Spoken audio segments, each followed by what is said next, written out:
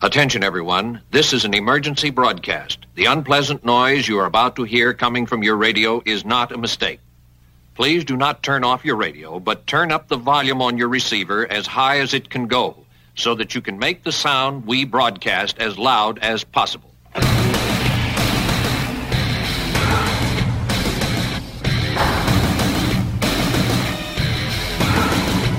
Gojira!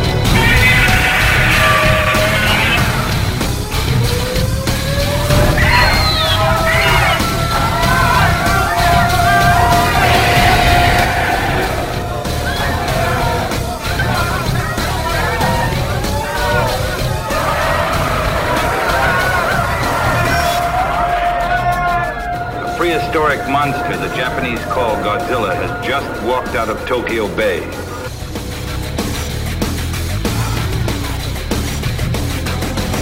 We begin the attack on Earth now.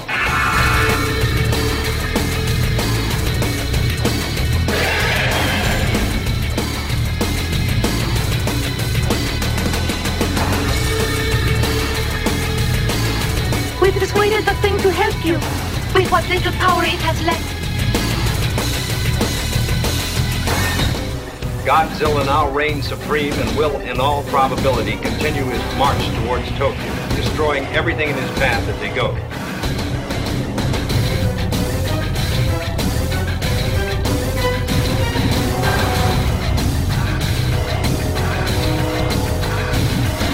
You may wish to deny it, but your eyes tell you it's true.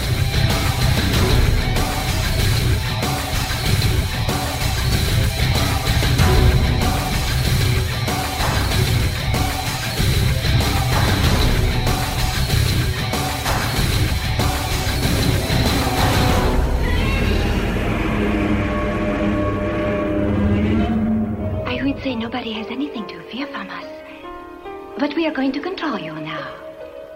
If I didn't know better, I'd say it's time for another brand spanking new episode of the Kaiju Cast, the only podcast that I'm aware of that is 100% dedicated to Godzilla and all of his rubber-suited foes. This is the 9th episode, and a very special one, too, because I have my first guest ever at the audio console with me tonight. Martin Vavra is back, and if there's some kind of live studio audience, I totally expect a nice round of applause, but since we're all alone in this scary, monster-filled studio, we'll have to get by with me just saying, welcome back, Martin. Welcome, I'm glad to be back. Martin is going to be playing the role of host a little later, and will be interviewing me, which sort of makes me a special guest this month, sort of. But anyway, there's a lot of kaiju news out there, but I definitely have some things to share with you guys later in the show. Now, my standard format dictates that I play some music, and what better way to start this little playlist than with a special request from L, who wrote in and requested Pursue Rodan from one of my favorite Showa movies, Rodan.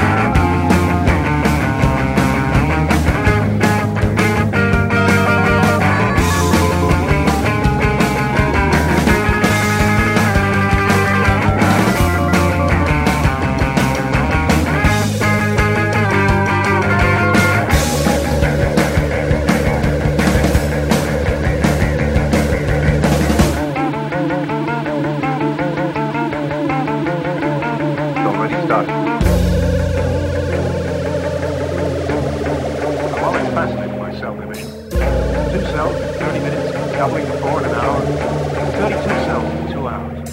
One day, 4 millions. Terrible. Anti-nuclear bacteria can take effect after 6 to 12 hours. On average, it's 8 hours. I just don't understand why nothing happened yet.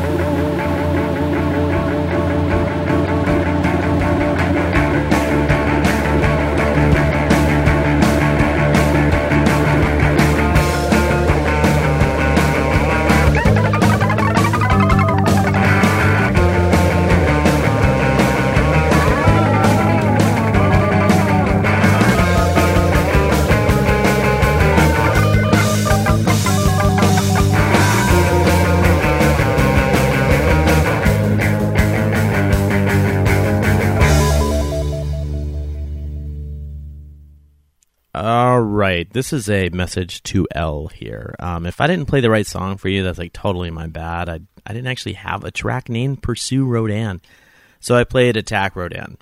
If I got it right, then never mind. After the Rodan track, I played Terror of Gizora from Yogg, Monster from Space, and I ended that round of music with Man or Astroman's Like a Giant Microwave. If you know the dubbed version of Godzilla vs. Biollante, you should have recognized some of the audio excerpts from that song. Now I'm going to do something I've never done before. I'm actually turning the host microphone over to Martin Vavra, a good friend of mine who moved to Portland almost a year ago, and faithful listeners will remember that he was the first guest I ever had on the show, and that was such a blast that I had no qualms at all about doing this show on a monthly basis. Martin, I'm glad you're back on the show, but like I said, you're the interviewer now, so let's go ahead and get that started. All right. Well, thank you, Kyle, and thank you to everybody who is out there. I am really, really glad to be back here and be a part of this. And this is actually a special edition. This is the birthday edition of the Kaiju Cast because it is Kyle's birthday month, and I had actually requested to be able to come on and interview him since I thought he was as interesting as any of the people that he could ever possibly bring onto his own show. So I thought that it would be a good treat as insight for me into the whole kaiju world, and also be allowed to let other people dive more into the monster mind of Mr. Kyle. Oh, shucks. So without any further ado, I've got some questions here, and we're gonna dive right into those. And this is one I've wondered about for a while, and I'm actually surprised that I didn't talk about this or ask this when we did the very first show. But that is what is your very first memory of anything Godzilla, like any of the big monster movies? What is your first memory of that? Well, without a doubt, my first memory of Godzilla at all is the Shogun Warriors figure from Mattel that came out in the 70s, and subsequently the Rodan figure. I actually had the Rodan figure. I never had the Godzilla figure. Even though the Godzilla figure was kind of cool, it shot its fist, and you'd stick the tongue out of the back of the head, and it would have fire on it, drawn fire, but it was still fire. But no, that was my first memory, and then of course, on top of that era of my life, there were, of course, many, many episodes of Godzilla from Hanna-Barbera. So before any of the movies, you actually knew about some of the toys that were part of that. True. And as an outsider, then I have to ask: is the cartoon series, the Hanna-Barbera one, is that considered to be somewhat true to the original versions of Godzilla and follows it a lot? Because I know there's the unspoken, which we will not speak of, and so obviously the cartoon isn't part of that line of Godzilla stuff. No, not at all. In fact, the Hanna-Barbera cartoon is actually very bad.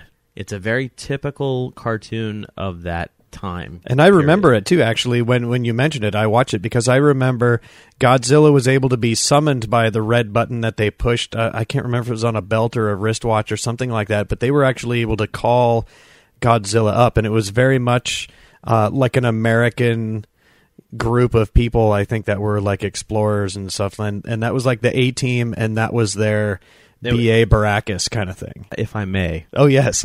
I would say that if you know Johnny Quest, it was like Johnny Quest. You know, you're watching Johnny Quest. The Hanna-Barbera show was so similar, except instead of like Race Bannon saving the day, they called Godzilla. Mm-hmm. And then, you know, Godzilla has such a distinctive roar. Jeff and I talked about that. You know, if you hear that roar, you know it's Godzilla. And in the show, Godzilla's roar is a dude in a studio going,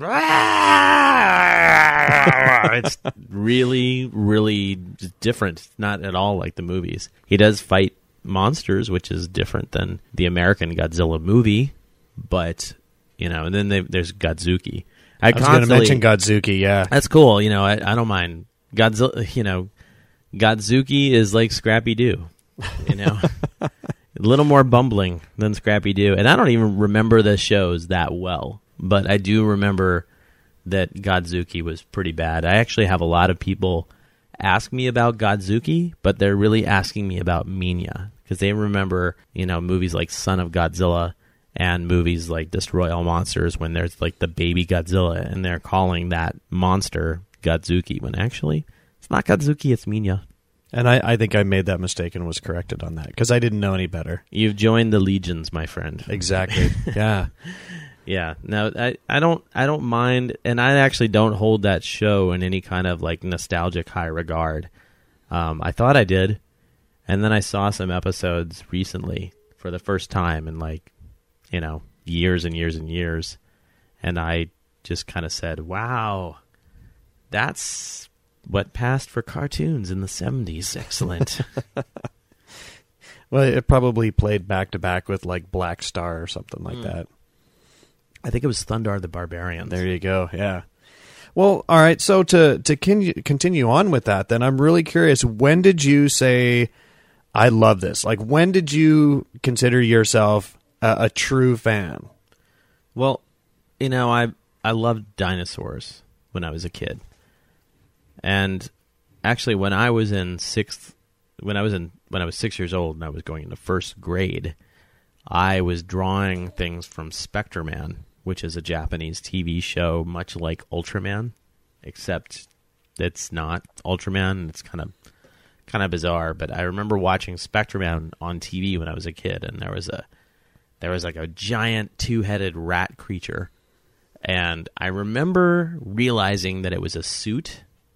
And that the guy in the suit had his arms up, and his arms were, you know, sort of like moving these rat head puppets around, and that's what was creating the rat monster, the two-headed rat monster from Spectreman's whatever episode that was. And when it comes down to like suitmation stuff, like that clearly didn't impress me that much. I think I thought it was interesting. As a first grader, as a very mature first grader, I thought, that's a very interesting concept of putting a man in a suit. Kidding, of course. I just, for some reason, I knew it was a guy in a suit. You know, I wasn't an idiot as a kid, despite what my teachers thought.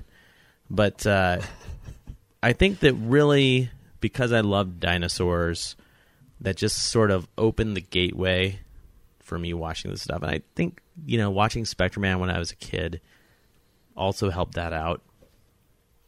Because I didn't see any Godzilla movies until much later. And it was probably, you know, when I was watching Rodan like 100 times a year when I was 7, you know, I didn't really think that Rodan was the giant monster.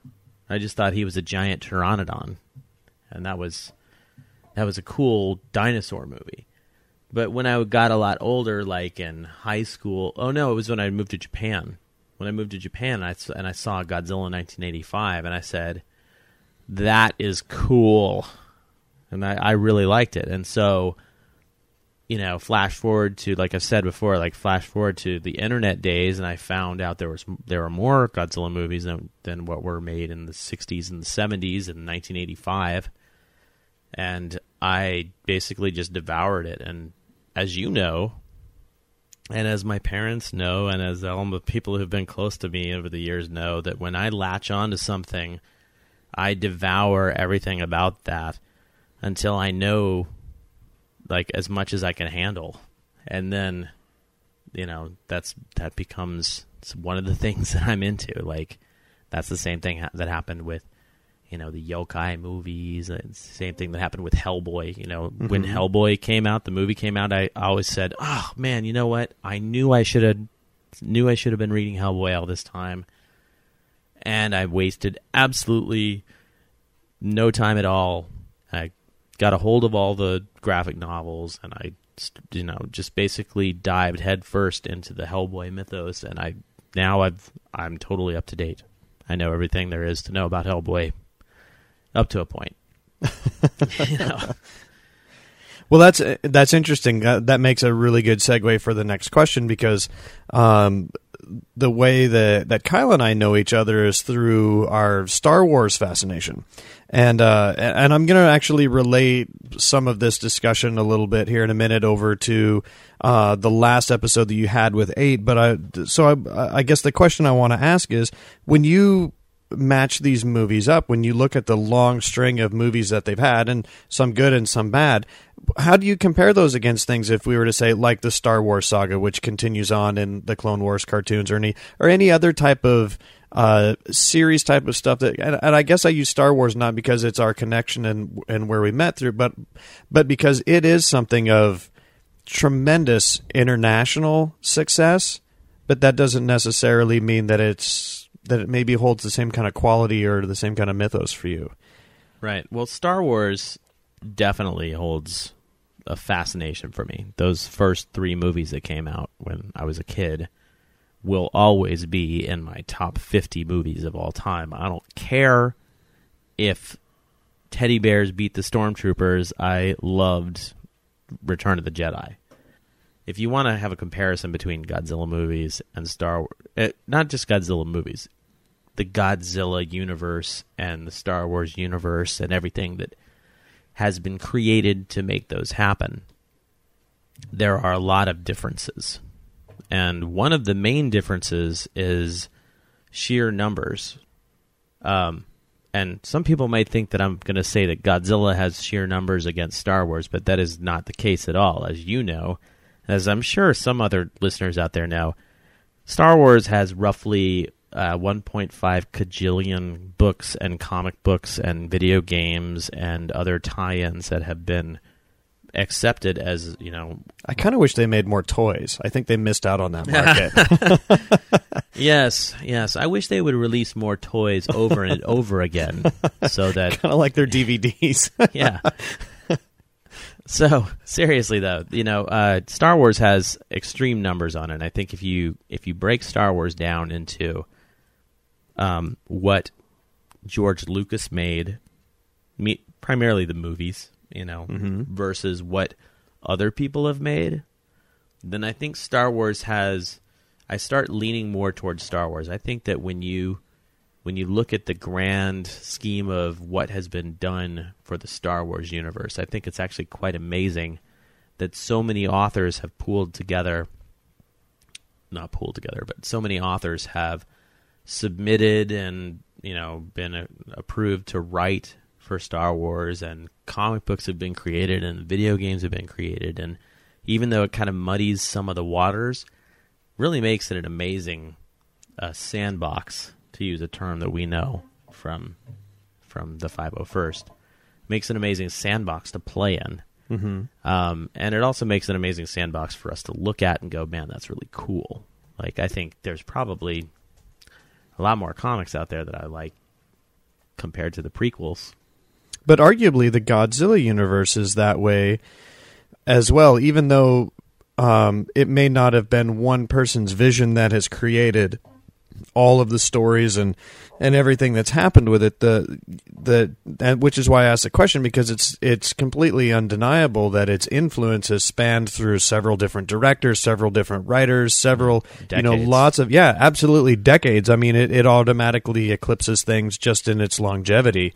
So that's why there's relevance in that question for me, and that is like, because it continues to be a power, even though the last movie was put out when? 2004, yeah. Yeah, I think that in general, the Godzilla series, if you're just talking about Godzilla, right, like Godzilla in all the Godzilla movies, Mm-hmm. as opposed to bringing in other monsters, like Gamera and Damaijin and, stuff like that. I think if you're just talking about Godzilla, then you've actually got something very similar to Star Wars, in which you've got, it's strictly with the movies, you've got like one sort of company controlling every movie that comes out. Mm-hmm. And basically every movie that comes out is what almost everybody sees, just like Star Wars. A lot of people were watching the Clone Wars, cartoon that's on right now, and a lot of people saw the stuff that was on TV before. But primarily when you say, name Star Wars stuff, they're going to name the movies. You say the same thing about Godzilla, too. Mm-hmm. So you have Toho, which is in charge of creating the Godzilla movies, and it's their job to make good Godzilla movies. And where a lot of people complain about the prequels for the Star Wars movies, the things that came out recently, mm-hmm. you should hear the complaints about the new Godzilla movies. You'd almost think that the new Godzilla movies are just getting better and better and better. Oh, okay. But there's a lot of I've been speaking with a lot of people recently about this. Like, there's a magic that you don't really get with the newer films that you got with the original films. And, it sort of pains me to say that, because I know that, the directors of what's called the Millennium series, I know they put their heart and soul into it, but it's just, they sort of fall short, where a lot of people that I know feel that the original Showa series, that's ones from 1954 all the way to 1975, those movies are what sort of hold and captivate our hearts and imagination. So it's sort of similar in a sense, but mm-hmm. yeah, I mean, it's, one hand it's like comparing apples to oranges, but on the other hand it's kind of comparing pears to pears. Yeah. And I have to say, as a person on the outside who's looking in, for whatever references I would ever make, I believe it's the Showa movies that I've seen the most. Those are the ones that have been on the reruns, and those have been on.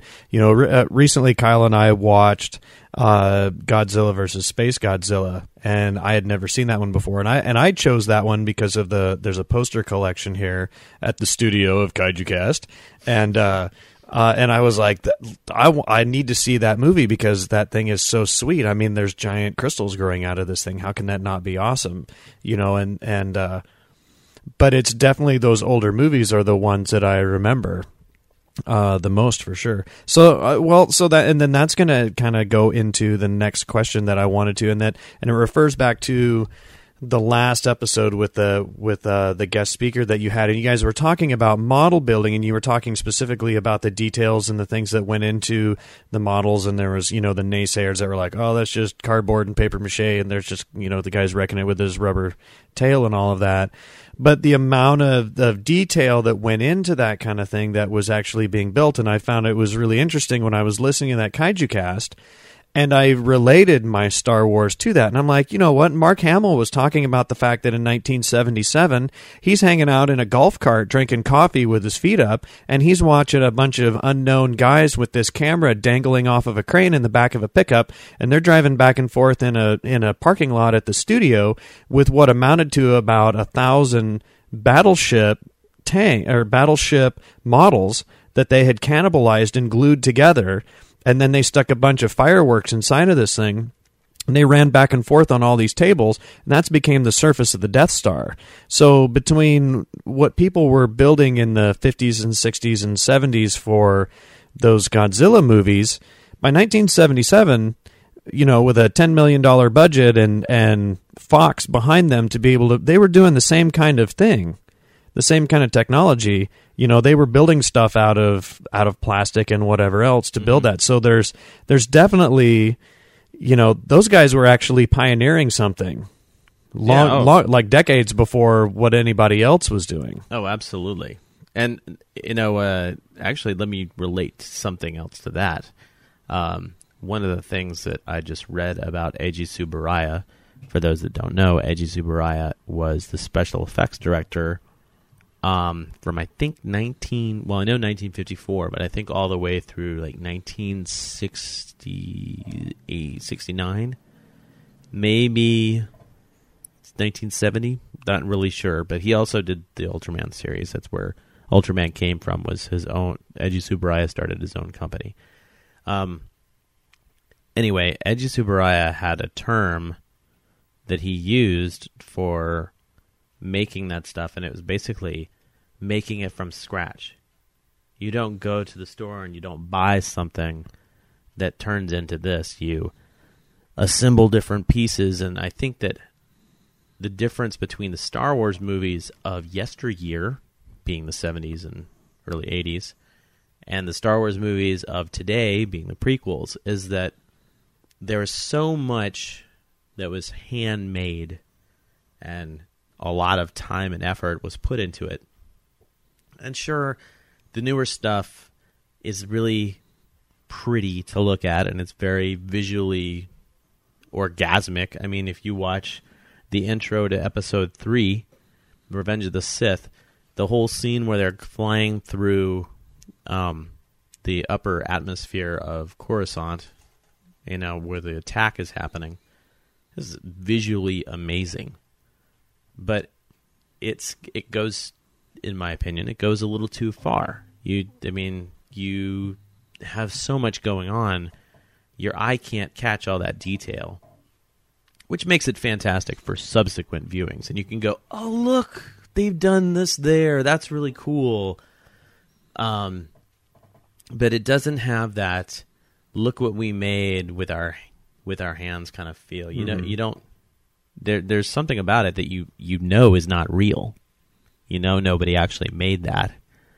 So I think that's one of the things about the Showa movies that really, one of the things about the Showa movies that sits well in my heart is to know that so much time and effort and just was spent on that stuff to make it look as real as possible. And sure, 30 years, 40 years later, a lot of those things don't look perfect.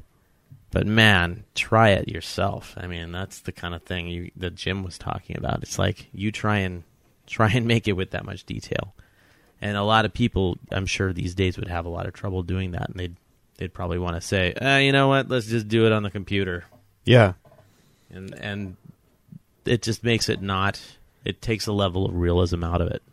And it does. I would totally agree with that. And as a very amateur level movie maker right now, having to do some of my stuff, and I'm looking at some of that stuff now, and it's interesting because we're looking at combinations of doing some digital and some real life stuff, and it just got me to thinking about that, and I thought that was some really good points about what he had made, because there was an extreme amount of detail, and I actually got to thinking back about it. I'm like, wow, I remember all of these buildings and the satellite dishes, and they had all of this in the military compounds, and they've got the vehicles and all this, and they had all the little emblems. And I built models for a lot of years, too. I didn't do any Godzilla models, but I was big into airplanes. World War II was my thing, and I built full-on dioramas for a lot of those. I was inspired by the Revell model box. Mm-hmm. And that took me years to be able to get to where I was making decent dioramas like that. And those guys were making entire cityscapes of things. And I would imagine that when they built those cityscapes, they were probably also building them in such a way that not only did they look fantastic, but then they broke in very specific ways to be able to show, the kind of detail that they needed to do to look like a building. Oh, yeah, for sure. When in Mothra versus Godzilla, when Godzilla is approaching the castle, I can't remember if it's Nagoya or Osaka, but Godzilla's approaching the castle. He basically trips and falls on top of this castle, and the shingles are coming off of the roof. It's very, very realistic. Very nice good stuff. Yeah, that's pretty amazing to me, and that's I think that was a really great conversation that you guys had on that stuff, because I think that kind of definitely boosted my level of respect on things like that. So. And I began to kind of go back over it with my memories from a filmmaker's point of view. So I'm interested now in going back and seeing all of that. Yeah, I can tell you right now that if you watch the original Ghidorah, the three-headed monster, even though parts of the story are a little out there and maybe it's somewhat ponderous, the effects work when Ghidra lands and starts tearing up the city. Just amazing. And actually, they built for that movie. They built a giant. Oh, I can't remember if I might get in trouble for this. It was either Godzilla versus Monster Zero or it was Ghidra the three-headed monster. They actually built a giant Godzilla foot, like perhaps life-size Godzilla foot that they hoisted up on a crane and then destroyed some, walls and buildings and such. Oh, nice to have like a people's point of view kind of shot on it. Yeah, it didn't work that great, but it's a testament to them trying new things. Yeah, you got to respect them for trying. I mean, yeah, that'd be a huge fit. Now, I got to say, and I think I have this right. I really want to say I want to see a Biollante movie, and I believe Biollante is the character that's on the corner up here inside the Kaiju Cast Studios. Is that Biollante? The one with the wings? The wings and the big horn? Actually, that's Destroya. That's Destroya. Okay, well, I want to watch a Destroya one then because that's just a cool toy. Well, there's only one Destroya monster movie, and that's Godzilla vs. Destroya. Nice. And since you've seen Space Godzilla, which is the movie just before it, I think we should definitely watch Godzilla vs. Destroya next. Excellent. So speaking of watching, we can cover these kind of quickly because I'm sure you've done it before. But for me, I wanted to get into this, and I wanted to really know, what is your favorite Godzilla movie? What is the one? That's really It's like your favorite album that you would love to take with you to a desert island. Oh, okay. So if I was going to be on a deserted island and only have one Godzilla movie, I would have to say it would be Godzilla versus Monster Zero. Nice. And why? Everything about that movie just makes me smile. Like there's nothing about that movie that makes me cringe and say, "Ooh, really, that was bad." Even though you can see the strings in King Ghidra, you can see the wires holding him up, and just everything from story development to character development to the actors involved to the special effects. It's all so fantastical and so science fiction involved. I was talking about this with one of the guys who wrote in for the show, and they came out with a movie recently called Godzilla X Megaguirus or Megaguirus, and they had something in that movie that they really haven't done a lot of in the newer films. They had a science team, government science team, built something called the Dimension Tide. And what it is, it's a gun that shoots a ball out of it that's like another dimension. And their plan was to shoot Godzilla and make him disappear. And when I was watching the movie, I was like, okay, this is cool. This is like what they were doing in the 60s when they came out with the A-cycle light ray and with the the stuff we were talking about with stuff I was talking about with Jim. So, like, specifically, let's talk about the A-cycle light ray because that's in Godzilla versus Monster Zero. The A-cycle light ray was built because the Planet X aliens were controlling Godzilla and Rodan and King Ghidra, and they determined that with this A-cycle light ray, they could shoot these magnetic beams out and cut off the transmission. So they took this. They had this truck, and on the back of the truck was this giant, like maser tank looking gun. Of course, there was no maser tank at that point in time, so it's kind of hard to describe it. But it's basically like a huge arm that comes up, and on the tip of the where the fingers would be on the arm, there were these nodes, like rounded off nodes, kind of like fingers. And then around that were these like almost like antennas, but they were jagged. And when it fired, it wasn't like, boom, I've shot a ray and that ray is going across the world. It was basically like this thing that just kind of projected magnetic disturbance. And, if you were 20 feet away from it, it would totally, if you're 100 feet away from it or whatever, it would totally disrupt it. But if you went further away, I'm sure it would stop because it wouldn't go that far. It was really kind of cool and it's very inventive of the time. And that's one of the things in Godzilla vs. Monster Zero that I just really love. I also cannot get enough of the two main characters. And I love the dubbed version of that movie. But they had an American actor in there named Nick Adams, and Nick Adams is awesome. And in this movie, he is just the epitome of a 1960s American badass. This guy is like, it's full of one-liners.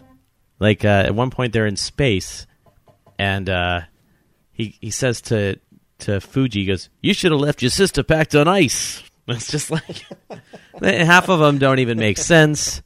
He says like, "You rats, you dirty rats," and it's great. I mean, it's overacted, of course, but it's so enjoyable. It's another guilty pleasure of mine, like watching the 1960s Batman show. Nice, very nice. So one last, well, I guess you kind of answered. Maybe it ties into all this. What kind of continues to endear you to the Godzilla stuff? Like, what does keep you coming back for more? I guess in general, I love seeing these movies being made and being inventive. Mm-hmm. Couple that with this liking to see destruction. Like any good 10-year-old. I like seeing buildings getting smashed, big explosions, and a monster that fires a ray from his mouth. Just to me, that's what Godzilla is all about. You can't say Godzilla's about this one thing and have that be legitimate for every movie too. I mean, that just wouldn't hold true. So it's basically all of the elements that sort of come together make Godzilla enjoyable. And therefore, I continue to await enjoyable Godzilla movies. Nice. So I've got hopefully what would be essentially two last really quick ones. What would you like to see for the future of Godzilla movies? And with that, would you want a Godzilla shot at from Hollywood again? Would you want the Michael Bay, the digital buildings that are torn apart like that, or would that turn you away? Well, I totally just said I like seeing destruction, so saying that I would not like a Michael Bay Godzilla movie seems like I'm hypocritical, but because Michael Bay blows stuff up. He does do that part well. I will give it that. Michael Bay is a good example because he did the Transformers movies, and I liked the action of the Transformers movies. But I don't think that is what makes a Godzilla movie. I don't think action is really what you have to make a Godzilla movie enjoyable. I think what you have to make a Godzilla movie enjoyable is a good story, a well-balanced cast, which might sound weird because I love the Japanese movies so much, but man, terrible cast in the American Godzilla movie. Yeah.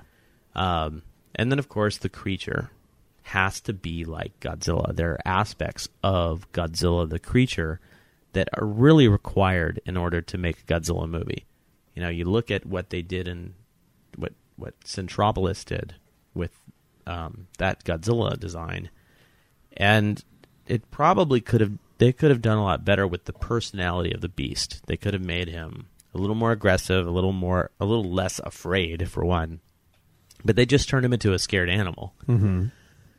And I've said this before. I don't know if I've said it on this show, but I remember thinking that the 98 Godzilla movie was a good monster movie. It served its purpose as a monster movie, but it wasn't a Godzilla movie because the creature just did not act like Godzilla. Yeah. Well, it was better than there was that one Matthew McConaughey movie where he falls in love with like the wedding planner. That was pretty monstrous. It was better than that one. Why would you ever mention that man's name on my show? Wait, hang on. If you have to talk about Matthew McConaughey, mm-hmm. You have to talk about Reign of Fire. Oh, actually, that's a darn good point, because that not deep in like intellectual storytelling, but I still had a good time watching Reign of Fire. That was some cool, that was some cool dragon fighting stuff, and a bald-headed, big old beard Matthew McConaughey jumping off of a tower with a battle axe is pretty sweet. He was nuts. He was nuts in that movie, and that's been pretty much the only movie that I can stand him in. Yeah, no, that was pretty sweet. That was a pre-Christian Bale yelling at the audio dudes while the camera rolls time. So I think that's an excellent place for me to be able to take a back seat to this and turn this back over to Kyle. I want to thank everybody who listens and writes into Kyle. This is a fantastic thing, and I really appreciate everybody doing this. And Kyle, I appreciate you having me back. Well, dude, I'm really glad you wanted to come back on the show. I mean, I would expect that my guests would want to come back. You know, I treat them well. He has a great green room. It's really awesome. My green room is pretty much my apartment. That's my studio. There's the secret's out. I don't know what I've been doing, man. But he has like a 36-inch TV in the Kaiju Cast studio, so it's pretty spectacular. And there's Wii and all that, so I mean it's top notch. But we are going to go ahead and take a music break. I'm going to go ahead and play some. Actually, I'm going to play some songs from the Heisei series. So we're going to start with Godzilla Ambushed from Return of Godzilla.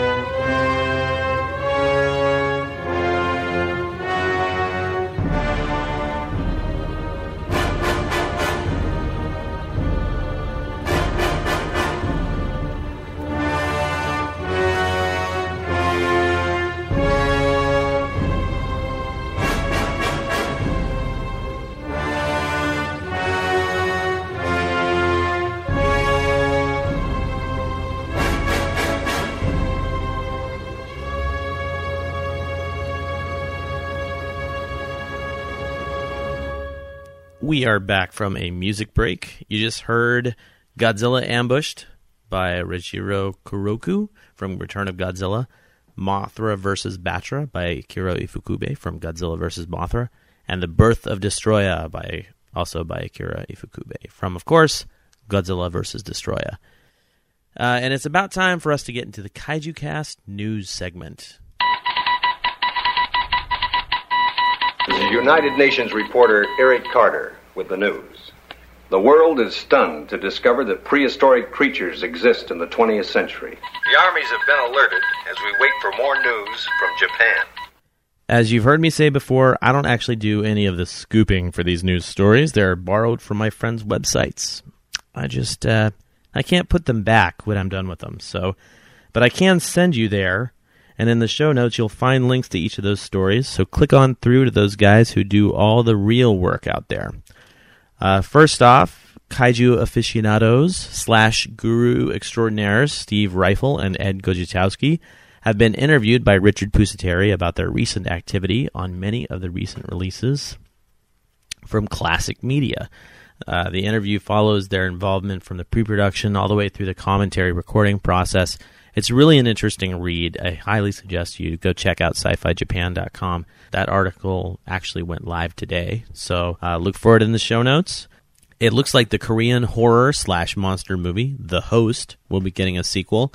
I didn't know this before, but it looks like the monster is named Gwamul, and I actually got to see the first film in the theater, and I really liked it. I actually have it on DVD. It's a little quirky, sure, but a great film, and it doesn't really pull the same punches that the Godzilla films do.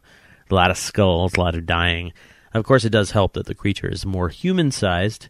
But anyway, Sci-Fi Japan has covered all sorts of Host sequel-related information. Aside from the sequel itself and the Korean sequel, there's also like a Chinese sequel, and there's an American remake. Surprise, surprise. This may not seem like it will have an effect on kaiju fans, but many of us will remember that in the early 2000s, ADV Films was a leader in bringing us some very important films. Aside from releasing the Heisei Gamera series, ADV's Rubber Suit Pictures Group released the Daimajin and the Yokai trilogies on DVD. Honestly, I never thought I'd see those released. When I saw the Yokai films, they were taped off of somebody else's Laserdisc, and they weren't subtitled, and I was like, these are so cool, but nobody's ever going to get them here in the States, so I was surprised to see them when they were released. They also put out Orochi the Eight-Headed Dragon, otherwise known as Yamato Takeru. Well, unfortunately, it appears that due to the economy and other hardships, ADV Films has dubbed its last anime, folks. Sci-Fi Japan has the details from the press release, and it doesn't really go into a whole lot, but it does talk about why they're not around anymore. Next up, I actually have something to share. Last year, I was in Atlanta for business, and since I used to live there, I decided to hit Little 5 Points, meet up with a friend of mine who actually works for Adult Swim. But I went to a shop, and when I was there, I picked up this flyer for the 2008 5th Annual Rock and Roll Monster Bash. This flyer was so cool looking, and it killed me that it wasn't happening the weekend I was in town. They played Godzilla vs. Mechagodzilla back-to-back with the werewolf versus vampire women. And that was just the movie selection. They had all sorts of cool stuff going on, and they did it again this year. But they played a favorite of mine, a Technicolor print of Rodan, which was borrowed from Ed Gojitowski. Next up, I have some really cool news for all you collectors out there. August Ragoni's blog has some exciting news. If you didn't know, the Japanese DVDs, the actual Japanese DVDs for these movies, are really pricey, like $60 a piece, kind of pricey. I actually only have one original Japanese DVD left, and that's my Final Wars special DVD set that I got when it came out. But collectors out there should rejoice. Why, do you ask? Well, Tokyo-based company Di Agostina, which admittedly doesn't sound very Japanese, is putting out some super cool magazine DVD combos this month on a bi-weekly basis. And they're releasing a lot of fantastic Toho films. Aside from the DVDs that come with the package, each magazine will be chock full of photographs, production backgrounds, actor biographies, staff profiles, monster guides, weapons encyclopedias, advertising museums, and a special column on each film by visual effects director Koichi Kawakita. I'm actually going to see if my local Japanese Kinokuniya bookstore will pick these up for me, like I need to spend the money. But as a word to the wise folks, these won't be subtitled. These are the same releases that they sell in Japan that aren't subbed. And the magazines won't be in English either. But they're going to be awesome. They're going to have really cool pictures. Last but not least, on the news front, here in Oregon, we have Comcast, like a lot of places out there, I'm sure. And Comcast ran a series of commercials that sort of reminded me of real people doing things in a Sims-like environment. One of the spots actually had a giant robot fighting Godzilla in the midst of the city, and not surprisingly, Toho is suing Comcast for the unlicensed use of Godzilla's image. I remember seeing the ad and enjoying it, but it's really not a stretch at all to think that Toho will win the suit. It's not just like a reptilian monster. This guy actually has like the Godzilla spines and everything. And that pretty much does it for the Kaiju Cast news. There's one more thing I did want to share, and that is that this next weekend I will be promoting the Kaiju Cast at the local Portland Halloween Bazaar with a table. And if you're in the area, definitely stop by. Go to portlandhalloweenbazaar.com and check it out. I'll have a link in the show notes. I'll actually have some stickers and some flyers and a TV that'll be playing some really cool Godzilla stuff. I'll be joined by my son, Tiger, and a 6-foot inflatable Godzilla, which was donated to the collection by previous guest Zane Donahue. I'm going to try and make a banner too, but the most important part of this for you locals is that I'll be selling a limited edition Kaiju Cast print. These are actually being silk-screened like right now, and they'll have that whole rock poster vibe going on with them. It's a really small run of 54 pieces, and anything I don't sell at the bazaar will be available through the blog afterwards, so keep an eye out for more information. Maybe. Actually, if all goes well, I won't have anything left to sell after the show, but we'll see, won't we? That just about does it, people. Thanks so much for listening. As I always say, if you found the Kaiju Cast through iTunes or some other podcast directory and want to visit the actual site where I post everything, just go to kaijucast.com. And while you're there, feel free to check out the other older shows, vote in the poll, or drop me an email. Just send all praise, criticism, and complaints to controller@kaijucast.com. I'll make sure I write back to you, even if it takes me a long time. Feel free to make music requests or a suggestion for a future episode. Next month will be my special Halloween episode, so you won't want to miss that, especially if you've ever wondered just what the heck are those creepy goblin things in the Yokai trilogy. So until then, I'm going to leave you with a few tracks from the Millennium series, starting with Kao Otani's The Unleashed Spirits of the War Dead from Godzilla Mothra King Ghidorah. Jamata!